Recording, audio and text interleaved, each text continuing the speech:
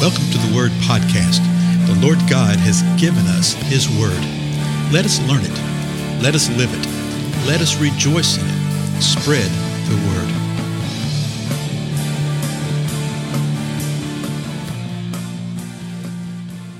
Blessings, everybody. This is Dale. Thank you so much for joining with me on the Word Podcast. We continue going through the book of John. We've spent the last several episodes in chapter 6 of John.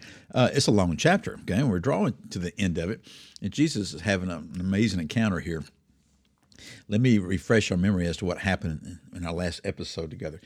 Jesus had told him, hey, you have to eat my flesh and drink my blood. Yeah, that's what he said. So let's just read again, verse 53. Jesus said to them, truly, truly, I say to you, unless you eat the flesh of the Son of Man and drink his blood, you have no life in yourself. He who eats my flesh and drinks my blood has eternal life, and I will raise him up on the last day. Again, Jesus has said that several times in this passage about raising them up on the last day. Verse 55, for my flesh is true for my flesh is true food, and my blood is true drink.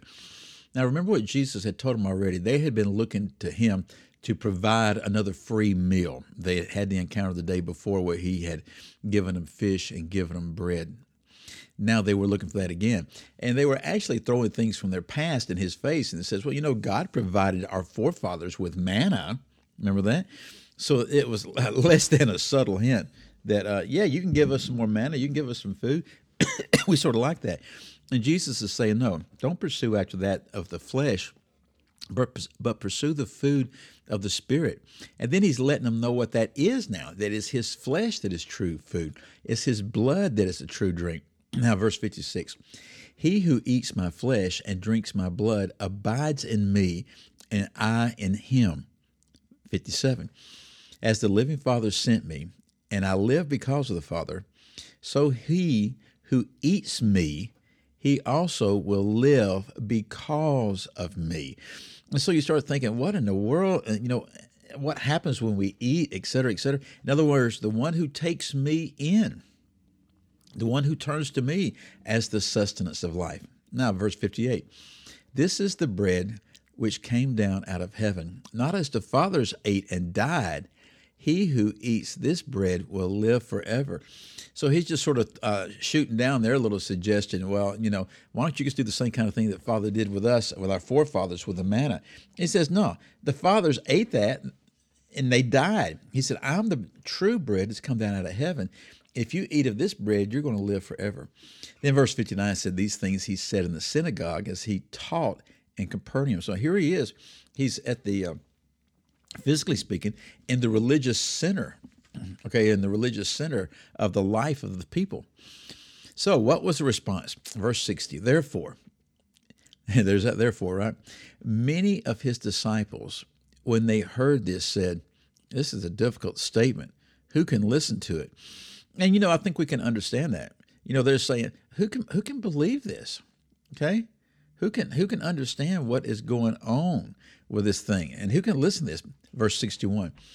But Jesus, conscious that his disciples grumbled, at this time said to them, does this cause you to stumble? What then, if you see the Son of Man ascending to where he was before? It is the Spirit who gives life. The flesh profits nothing. The words that I have spoken to you are spirit and are life. So he's telling them, he says, you know what, you need to get away from thinking of these things in the purely natural, physical sense, the things that I'm speaking about. Now, the disciples had wondered why Jesus spoke in parables, and he let them know why he spoke in parables, to where those who would not hear would hear, and yet what they would not understand. So what he's saying here, is this going to cause you to stumble? And he said, what then if you see the Son of Man ascending where he was before? Would that make you believe if you saw me going back to heaven where I was before? And he just tells them, it's the Spirit who gives life. It's the Spirit that's going to give understanding. But then he says this in verse 64, but there are some of you who do not believe. And so he's speaking To his disciples, yes. But remember, disciples means learners. Okay, the ones learning. He knew that even among the 12, there was one that was really not of him. And he knew it from the beginning. So 64 says that. For there are some of you who do not believe. For Jesus knew from the beginning who they were who did not believe and who it was that would betray him. So there were multitudes who did not believe. Okay? As a matter of fact, you see Peter, I guess it's in one of the other Gospels. Oh, no, here it is. We'll keep reading. I was about to say, I thought it was in John. Let's just get to it, verse 65. And he was saying, for this reason I've said to you, and this is Jesus speaking, I've said to you that no one can come to me unless it's been granted him from the Father. And we've seen this idea already. Jesus has stated this, that you just can't wake up one day and decide, okay, I think I'm going to come to Jesus. You can't do that in the flesh. You can't do it of your own volition. It is simply the Lord that does this. It is the Lord that grants. It's the Father that grants us to the Lord Jesus Christ. Verse 66, as a result of this, so a result of this whole conversation, the eating my flesh, the drinking my blood, of realizing that you can't come to him unless it's been granted by the Father. As a result of this, many of his disciples withdrew and were not walking with him anymore. Okay.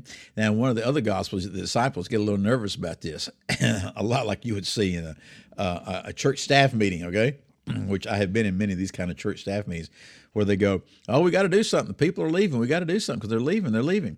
Well, let me tell you, people leave for several reasons. Two of the primary reasons is this, is they're not getting the Word of God. It is very, very rare today for there to be a local portion of the body of Christ that truly teaches and truly preaches and truly lives by the Word of God. They all profess to do that. They all say they will. But the harsh reality is that they don't. And the people start voting with their feet. I mean, I could just give you example after example that they start walking away. And then there's another time when they walk away. And it's when you start teaching and preaching and abiding in the Word of God. That's when you actually start doing it. People go, oh, this is hard. This is difficult. I don't want this. I just want to feel good. I don't want to be bothered by this. And they'll go somewhere where people will tickle their ears. Okay? So the disciples were worried about this. Well, here's what Jesus says, verse 67. So Jesus said to the 12, you do not want to go away also, do you? Verse 68, Simon Peter answered him, Lord, to whom shall we go? You have the words of eternal life. We have believed and come to know that you are the Holy One of God. This is a great proclamation. You know, they were struggling with this. Sure, the disciples were wondering, what does he mean by eating the flesh? The 12 were wondering, what does he mean by drinking blood? And one of the 12, which were about to be told point blankly, was a traitor. But Simon Peter says, Lord, where will we go? You have the words of eternal life. We have believed, and we believe that you are the Holy One of God. Now, the last two verses, chapter 6 of John, verse 70. Jesus answered them, did I myself not choose you, the 12, and yet one of you is a devil? Well, boy, that's a downer. Peter's sitting there saying, Lord, where would we go? You have the words of eternal life. We believe, and they've come to know that you're the Holy One of God. And it's like, it's time for a group hug. Everything's wonderful. But Jesus says, did I not choose you myself? And everybody's thinking, oh, man, he chose us this great. One of you is a devil. Verse 71 clarifies. Now he meant Judas, the son of Simon Iscariot, for he, one of the 12, was going to betray him. So John is sort of setting up the story of what's going to happen with the balance of his account right here. But Jesus was letting them know that even though, what you said is true, there's still one among us that is not really of us. Nothing's changed. That happens today. Our role and our responsibility, examine ourselves to see if we be of the faith and that we're not one of the devils. Again, I'm Dale. Thank you so much for being with me, and I'll see you again next time.